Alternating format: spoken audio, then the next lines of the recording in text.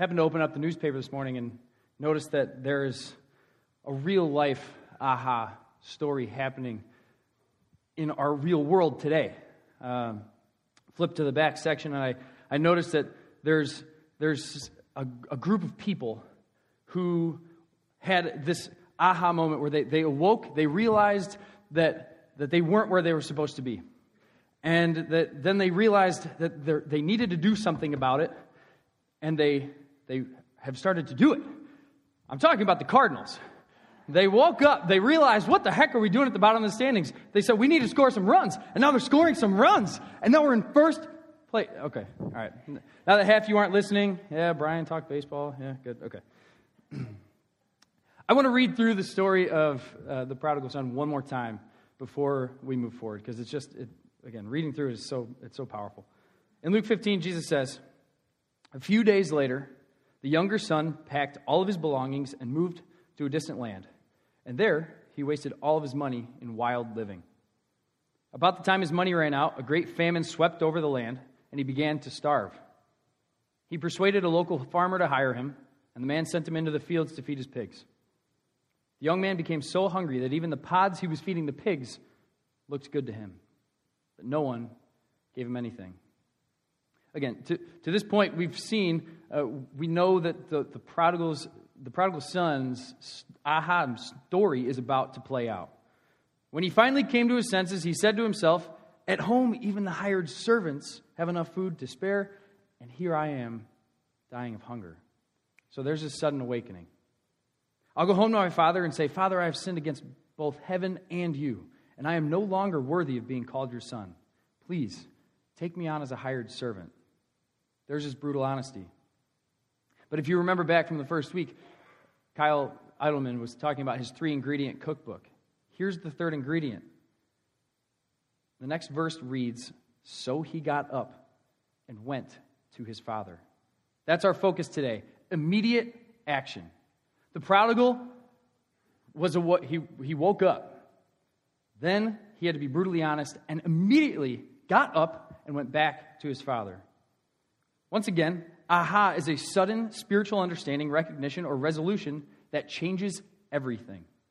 There must be a sudden awakening, a moment of brutal honesty, and immediate action in order for a true aha moment to occur. The prodigal son had this awakening. He came to his senses. He had to be brutally honest with himself about the consequences that he deserved. And now if he wants to truly have this aha moment, he has to do something. Because unless you act, you won't have aha. Unless you act, it's really just an emotional roller coaster. There are plenty of excuses that we make for not taking action. A lot of us are, again, we're willing to hear the alarm and wake up, and then we can be brutally honest, but we make excuses when it comes to actually taking action. We're going to look at 3 of those today. The first is passivity. This is the I'm sure everything's just going to work out thing. Unfortunately, passivity is in our blood. When something is difficult or inconvenient for us, we tend to try and work around it and take the easy road. Want some examples? If you have ever ordered something off Amazon, you know that they have like the best and easiest return system on the planet, all right? But still, even though, like, let's say you order something and it's just not working out, I guarantee you, if you've ordered something off Amazon and you've gotten that, there's still like 90% of you who would just take that item and be like, you know what? It's only $11. I'm not going to box this back up. I'm just going to throw it away, right? We literally take the easy road when we're dealing with Amazon. It's not worth the hassle. For those of you who have lived in an apartment or a dorm room, I'm sure that you've had to deal with some rowdy neighbors who get into arguments. What do you do when that argument gets too loud? Do you go downstairs and offer help? Maybe even if it's bad enough, do you call the police to say, hey, something's going on here? Or do you do what I did last night? And you walk over to the window and you shut it and you turn on some music to drown out the sound because you need some sleep because you're preaching in the morning. I can't do with that. I'm being passive. I want to push that aside. How many of you have passed a homeless person or a donation center at Christmas time, and the only thought rolling through your head is, don't make eye contact. Don't make eye contact. Don't make eye contact. They won't talk to me if I don't make eye contact. Somebody else is going to take care of it, all right? Change will fill that jar. The homeless person will be helped by somebody else, but not me. Not me. I can't do this. I can't do it right now. We're a passive people living in a passive society, and we believe everything will just work itself out. There's a story that I've told the students, and it's fairly well known. I'm not claiming credit for it, but it's a story of a man who lived in Louisiana. All right, so he lives in the heart of hurricane territory, and he's a Christ follower. He believes in God. He believes that Jesus came and died for him, and he believes that God is always by his side, always ready to protect him. Like this is a strong believer. He's watching the news one day, and the reporters, it was probably Bob, on the news say, hey, tropical storm turning into a hurricane, all right? You need to start getting ready. So, his friends start talking about this storm coming, and he's like, you know what? Don't worry. This storm's not going to hit us. I believe in God. I love God. He's watching over me. He's never going to leave me. So the storm progresses, and people start to border up their windows and prepare their house for the coming storm. And his neighbors come over, and they're like, hey, buddy, we'll help you get your house ready for this. Like, if you're there, like, again, we want to be we're in this together. Let's get your house prepared. He's like, no, don't worry. I believe in a God who will never leave my side. He's here for my protection. He will not let anything happen to me. So the storm comes, storm hits, and it's starting to get bad enough to where they're evacuating the area. The police come by, and they say, hey, guy, you got to go. Like, get out of your house. We need to move. This storm is going to be bad. There's potential you might die here. Like, you need to go. The guy says, thanks, officer, but I believe in a loving God who is my caregiver and my protector. He's not going to leave me out here in this storm, all right? I'm good. Thank you for your concern, but I'm good. So the storm comes, and the waters are rising, so he has to come outside of his house, and he's got to get to the highest point. So he's standing on the roof. The water gets to about waist high. So he's just doing nothing, chilling on his roof as the water's rising, and somebody comes by in a boat. Hey, man, you ready to go yet? Like, hop in the boat. Let's go. Let's get out of here. Let's get to safety. He's like, no. Don't worry. I believe in a God who loves me and cares for me, and he will not leave me out here in this storm. Waters continue to rise. He finds something that's floating, and he's able to grab onto it.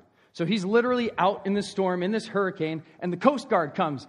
They've got the helicopter. They send a diver over. They drop the ladder, the basket, and they're like, hey, guy, let's go. Like, it's time. You are going to die in this storm. Like, you got to get in the basket. We got to get you to safety. No. I'm good. He's thrashing. He's like, no. Leave me alone. I'm good. I believe in a God who loves me and cares for me, and he will not let me die in the storm. He died in the storm. He gets to heaven's gates, and God looks him straight in the eyes, and he goes, what the heck are you doing here? He goes, I don't know. I thought you were going to take care of me. He goes, I did.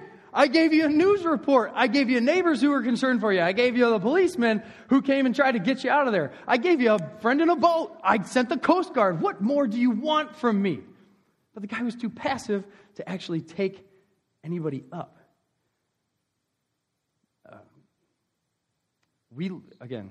I lost my spot. Sorry. There we go.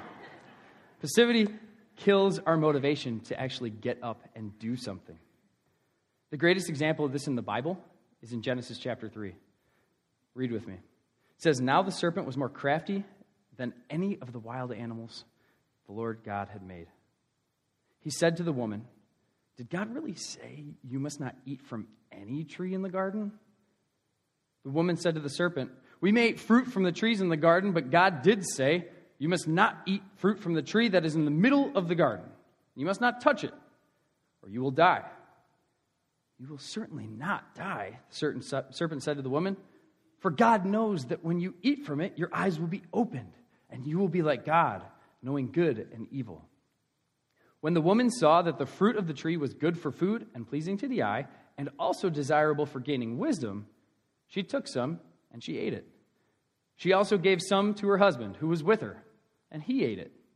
Now, I know a lot of us guys like to look and say, see, I knew it. It was women. Eve let sin into the world. It's her fault.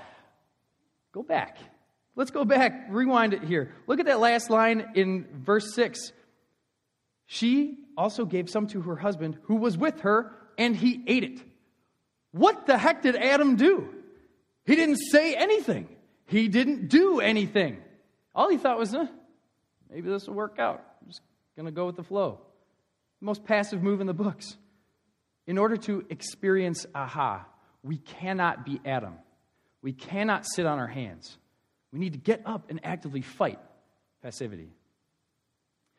Our next excuse is procrastination. I'll get to it later. I might be the most qualified person to speak to you today about this topic. I'm the king of putting things off, and it's something that I'm not proud of, at least anymore. My life motto used to be, if good things come to those who wait, then what's the problem with procrastination? If something needs to get done, I'll get it done. It's just going to be on my timeline. What's that? It's 7 p.m. on Monday. I've got to finish my teach for Wednesday's Refuge. I teach a basketball game and read Custard tomorrow, so I won't have time to do it then. What's that, Netflix? Yes, I am still here. Back when Riley and I were planning our wedding, she gave me one job. One. I cannot describe to you how lucky I was to have this one job. It was picking the music. It's a fun job. It's a great thing. And so I went through the process of picking our DJ. I got our DJ, and so I sat down with them, and they showed me this website that I can go to that I can literally pick the playlist. I can pick the no plays, so like no Sam Hunt, no Macarena, like things like that. It was a really cool system, and as he's showing us, I'm pumped up. I'm like, oh, this is going to be a really fun thing to do. And then, time started to pass, because this is months before the wedding, right? And time starts to pass, and then they're calling me, and they can see on the website that I haven't done anything. Hey, Brian, I just wanted to check in and see how much progress you're making on your playlist. I'm like, oh, it's coming along great. We've got it all on a piece of paper. We've got it written down, and it's up in my noggin. I'll get it on the website soon. After about 6 or 7 phone calls, they decided to stop calling Brian, and they decided to call the other number. That was not a good number to call. For me, they called Riley. So now I'm not getting calls from the DJ, I'm getting calls from Riley. And getting more calls from Riley. And getting more calls from Riley. And with each phone call, she became a little less Riley.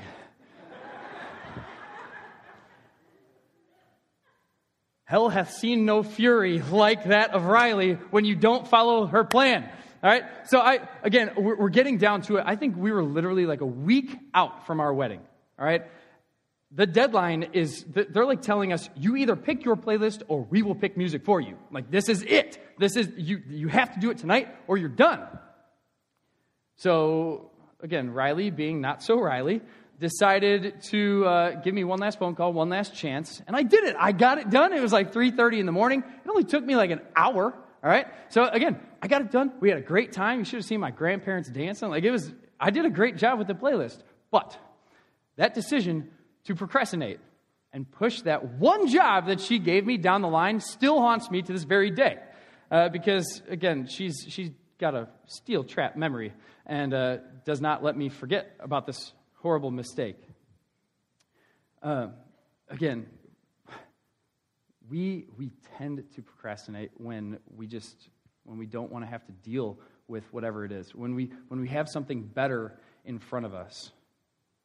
Again, Riley's life would have been so much easier, would have been so much better if I had just listened and just done it. See, I admitted it. My mother-in-law is here. You heard it first.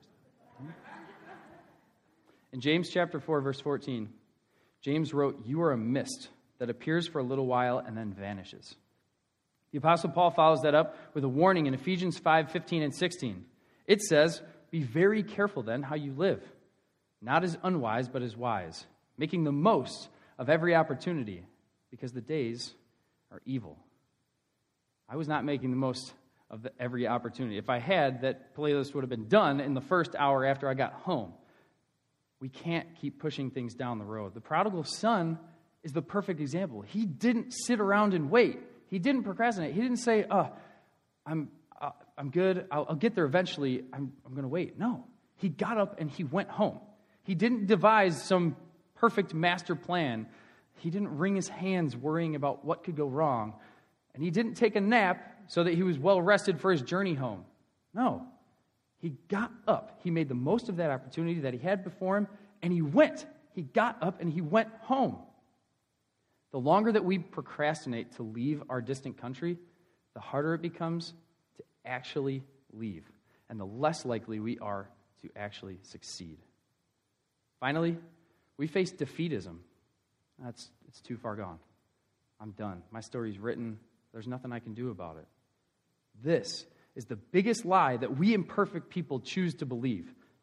We have our sudden awakening, and we're brutally honest about what needs to happen, but we see a mountain of obstacles in our path, and we say, there's no way that I can overcome this. I can't fix this mess. It's done.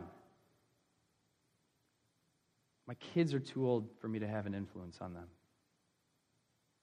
My marriage is too broken to be mended. My friend is too angry. My reputation too far gone. My debt is too overwhelming. My addiction too powerful. My life is just too messed up. Luke gives us a fantastic example of why these are lies in chapter 23 of his book. He writes, 2 other men, both criminals, were also led out with him to be executed. When they came to the place called the Skull, they crucified him there, along with the criminals, one on his right and the other on his left. Jesus said, Father, forgive them, for they know not what they are doing. And they divided up his clothes by casting lots. The people stood watching, and the rulers even sneered at him. They said, he saved others. Let him save himself, if he really is God's Messiah, the chosen one. The soldiers also came up and mocked him. They offered him wine vinegar and said, if you're the king of the Jews, then save yourself. There was a notice written above him which read, this is the king of the Jews. One of the criminals who hung there next to Jesus hurled insults at him. Aren't you the Messiah? If so, save yourself, and why don't you save us too? I need to pause here, because as I was writing this piece of it and reading this story, and I had a day camp flashback. All this music started to come into my mind. They're inside your head. You got a voice that says, you won't get past this one. You won't win your freedom. This is my tryout for question marks. All right, back to it. But still, the messages are there. But the other criminal rebuked him. Don't you fear God, he said. Since you're under the same sentence, we're punished justly, for we are getting what our deeds deserve. But this man has done nothing wrong. Then he said, Jesus, remember me when you come into your kingdom. Jesus answered him, truly, I tell you, today you will be with me in paradise. More camp themes here from those songs. To everyone who's hit their limit, even when you think you're finished, it's not over yet. It's not over yet. Still another song from that week. Don't let doubt, don't let fear steal the promises you hold. God is with you in the fire. You will never be alone. When you see, or what you see as a mountain is a pebble on the road. So hold on. As long as you have breath in your lungs, it's never too late. You can't believe the lies. When we're in the distant country and it's time to go home, we allow passivity, procrastination, and defeatism to hold us down. We allow all kinds of excuses to spiral around in our heads, and if we just get up and go, we'd see that God is waiting there with open arms. He wants us there with him. He wants us back. We're the ones making the excuses. So what are you waiting for? What's your excuse? What battle are you fighting? If it's passivity, procrastination, or defeatism, I want you to cross them off your list today. God is inviting you home, here, right here and now, from your distant country. And it's time to just get up and go.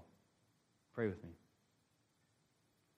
Father, we pray today for courage, for strength.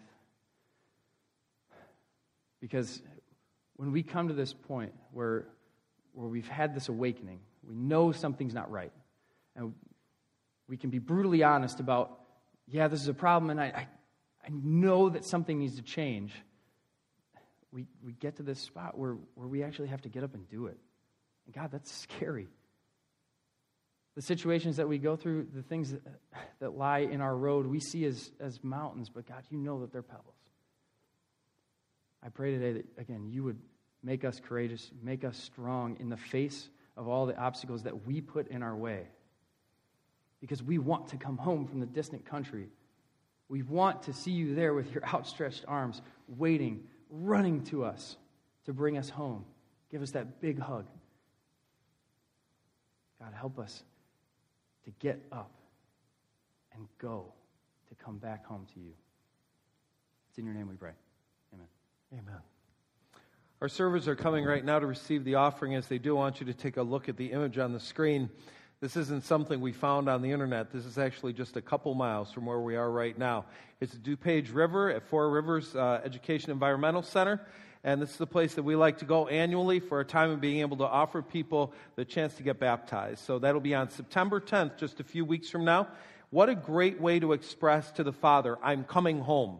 Then just simply in front of all your family and friends say, I am committing my life to Christ, and I want people to know it. So if you want to do that, if you're interested, make sure you talk to somebody at the Welcome Center today. Maybe there's a kid in your family that's been talking about getting baptized, and you need to get that name in. Perhaps your child's been asking you, so Mom, Dad, when did you get baptized? And you've been doing kind of the, well, because you haven't yet. Great chance for you, along with your child, to go ahead and proclaim your love for Jesus on that day, on September 10th. So, again, make sure you talk to somebody at the Welcome Center about that. The other thing going on right now, we're going to be headed the last week of August. Several of us back up to Green Lake Conference Center. There's an old chapel there that our church has taken on, doing some rehab work on it, and I love what's going on there. I mean, there's going to be new tile put in. It's going to be a really beautiful, sacred space to reflect and be quiet in the presence of God. We need some people who want to come and spend either the whole time, you can literally go Monday to Monday, the last full week of August, or a portion of that time, maybe a day or two to come up, and there's outdoor work to do, some painting of trim, some landscaping, there's some indoor work to do as well that's going to be fun and directed by somebody who will let us know exactly what we're supposed to be doing with that. There are so many variables involved in this that I decided the best, easiest way to deal with this is I'll be by the black table at the end of the service. If you're at all interested, come up and have a conversation. Coming up and having a conversation isn't a commitment. I just am able to give you the details rather than spending the next 7 to 10 minutes walking through every possibility. So I want to go ahead now, as we have the other weeks, and turn back to the story and see where Kyle takes us in terms of wrapping this up today. So let's watch that, and then we'll come back and close.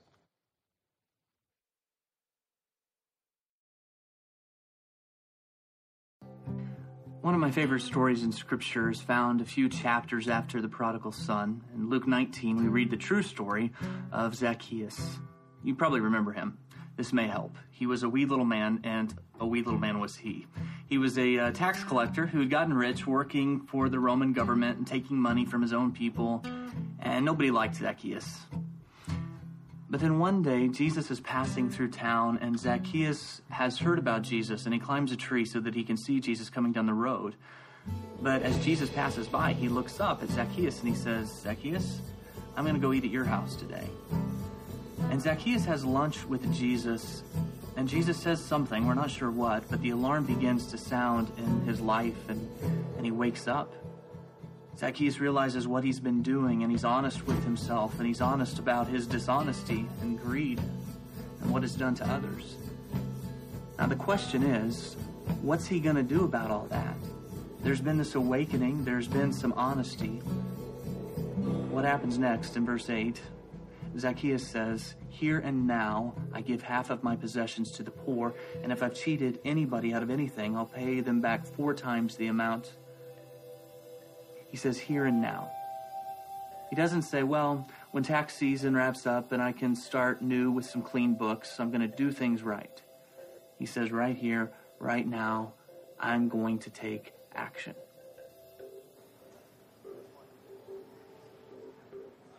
Next, please. So my question is this: what are you waiting for? This is the place, and now is the time.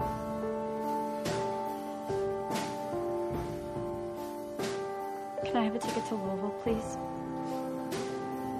If there's something within you right now that is saying, look, it's all good. Tomorrow I can take some strides in this. Maybe next week I'll go to church and make a decision then. If you're hearing this voice say, not right now, then know that that voice is not coming from the Holy Spirit. The Holy Spirit does not say tomorrow. The Holy Spirit will not say next week. The Holy Spirit never says later. The Holy Spirit always says today. 2 Corinthians 6 verse 2 says, now is the accepted time, and now is the day of salvation. Hebrews 3:15 says, today, if you hear God's voice, don't harden your heart. So if God is speaking to you, if He is revealing some things to you, then today is the day, and now is the time to get up.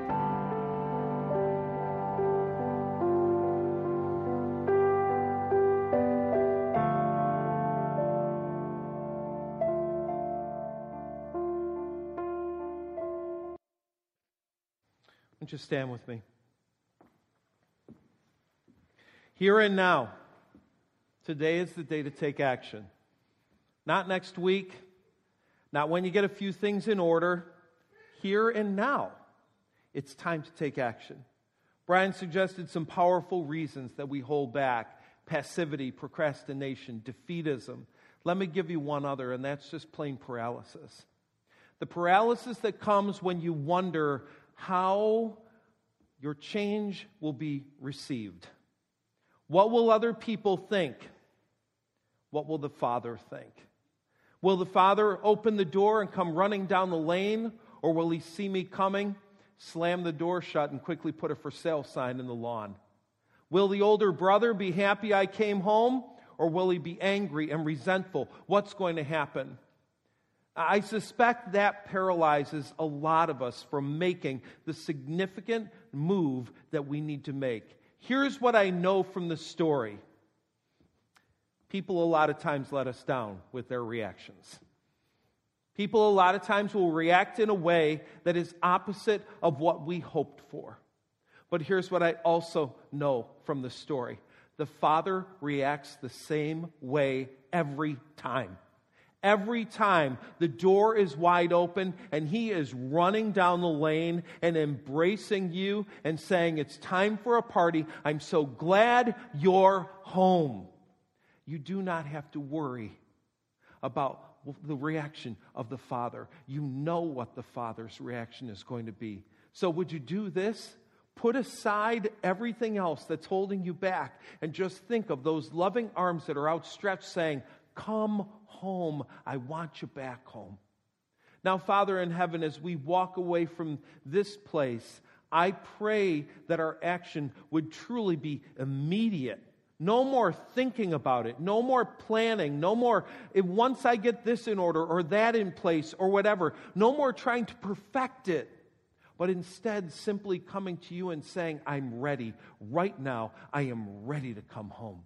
God, I pray that we would have the guts and the wisdom to do that. In the name of Jesus, we pray. Amen. Enjoy your week. We'll see you. Old things have passed away. Your love has stayed the